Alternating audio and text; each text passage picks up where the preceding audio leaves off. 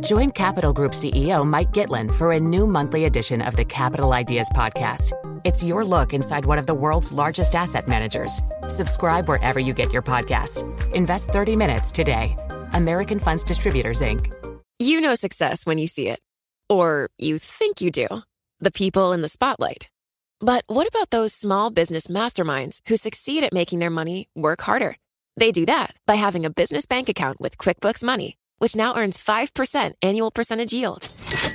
Making your money work as hard as you do? That's how you business differently. Learn more about QuickBooks Money at quickbooks.com/5APY. Banking services provided by Green Dot Bank. Member FDIC. Only funds and envelopes earn APY. APY can change at any time. It can be hard to see the challenges that people we work with every day are going through. I'm Holly Robinson Pete. Join us on The Visibility Gap, a new podcast presented by Cigna Healthcare.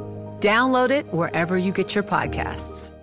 Let's get now to our guest, Selina, head of Greater China Equity Research at Credit Suisse Wealth Management. She joins us from Hong Kong. We're looking at President Xi's planned visit to Central Asia this week and whether or not that's a risk to China assets if it leads to closer economic ties with Russia, or whether it's an opportunity here. If you look at the fact that he's leaving China for the first time in 1,000 days, does that suggest some normalcy could remain and we could see an easing of dynamic zero after the Party Congress? I think the answer is twofold. One is that when the Communist Party leader is taking off from the mainland before the 20th Party Congress, it was said that probably he's more relaxed about the local situation. In other words, the local situation can be quite under control. However, when he's taking off from the mainland for other countries, that would also suggest uncertainties in terms of political tension and the result from the visit. You've turned neutral, though, on the China equity stories as a whole. Tell us why you've made that change from neutral to overweight, given the fact that if we do see some change in policy, I mean, you would think that would be a positive boon for China's economy and for equities. I think for a few reasons. One is that the economic situation in China deteriorated more severely compared to what we had previously expected in terms of, one, the COVID outbreak, secondly, the power shortage, and in terms of external pressure, the U.S.-China trade tension seemed to be re-emerging, and coupled with the fact that the policy stimulus that we had seen so far from the Chinese government seems to be less effective compared to what we'd expected. So we choose to be more cautious and therefore downgraded China equities from overweight to neutral. There has been some potentially good news, though, for the tech space. And when we've got Tencent winning this approval for a new game for the first time since regulators froze all those licensing agreements in 2021, do you see that as a positive sign for the overall tech space? I think in terms of the overall tech space, that would still be some uncertainty going forward in the way that we've seen some policy issues surrounding some of the tech players.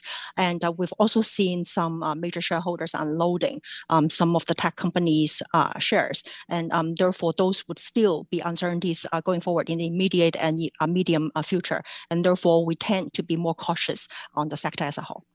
And of course, those delisting concerns, as you rightly point out, are still going to prevail there too. When it comes to the property space, I mean, this is one area that no matter what we see from the Party Congress in terms of potentially a pivot away from those very strict COVID policies which are hampering the economy still remains. I mean, you still have people not being able to potentially pay their mortgages, or these developers not having started a lot of the developments. How worrying is that in terms of not only investing in property in China, but the overall economic picture? I would think that I think the government is watching closely on the situation, given the fact that that sector is quite crucial in terms of deciding the overall health of the economy. Having said that, the sector as a whole had been very highly fragmented and therefore arguably is overdue for consolidation.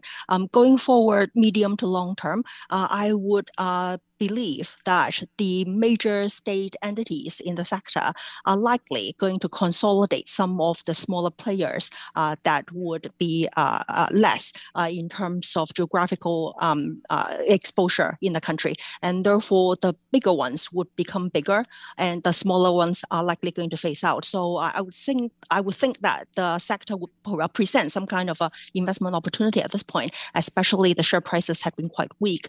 And mainstream real estate developers may be the winner overall in the long run. What sort of further targeted policy support are you expecting, though, for the property sector? We can be talking about credit easing for some of the developers. We can also be talking about some mortgage preferential rates for potential buyers. So as a whole, I think there can be more stimulus coming forward for the real estate sector as a whole in order to support the whole sector. When we look at the yuan, a lot of the weakness here is about this dollar strength because we're seeing it reflected in a number of EM currencies. But there does seem to be this psychological line in the sand when it comes to the 7 to the dollar level. We're going to be looking ahead to see whether or not we get a 15th straight fix of a stronger than expected bias today. What are you reading into the moves by the PBOC? And do you think, in a way, they don't even mind if it does depreciate a little further? I think we've seen some actions by PBOC previously when the exchange rate hit a certain level. And therefore, I think they do mind whether or not the FX exchange is depreciating too quickly for the CNY. And therefore, if you were to look at your overall economies, the United States is raising rates. China is declining in terms of rates, and therefore the depreciation of CNY against the US dollar is pretty much expected. But I don't think the PBOC would like to see the depreciation to come through too quickly and too sharply, and therefore we might be expecting some kind of action from the PBOC. Let's talk about Hong Kong, where you are as well, too. We're hearing this news that Hong Kong may let COVID travellers skip the infamous Penny's Bay, which I'm sure for anyone living in Hong Kong is very good news. We're also looking at potentially the end to hotel quarantine itself by November as well. How are things on the ground? How do you kind of view investing in Hong Kong amidst all the uncertainties? I think in a way that Hong Kong's gradually opening up already, and we've seen the airlines providing more routes, both long haul and short haul. And therefore, comparing year on year, the situation is already improving quite a lot. And the current situation, arguably, we're still in kind of a quarantine mode for inbound travelers. But comparing last year, we're already improving. So hopefully, towards the early 2023, the policy can relax a little bit when the situation of COVID improves a little bit in the city. So we are quite hopeful for the whole recovery to come through in time. And does Hong Kong then roar back? Because you've got so many comparisons to Singapore, rents there rising as people exit Hong Kong. Once restrictions are eased, does the appeal of Hong Kong remain? I think Hong Kong remains quite an attractive location in terms of investment because it's very close to the mainland. And in fact, we are part of the mainland. And therefore, if mainland represents a meaningful kind of market in terms of growth over the long run, I think Hong Kong would definitely benefit in time. Mm-hmm. All right, we'll wait to see as well how the markets reopen this morning and what we get from the PBOC in terms of the fix as well. Selina, thank you. Selina Xie, Head of Greater China Equity Research at Credit Suisse Wealth Management. You know, it can be hard to see the challenges that people we work with every day are going through.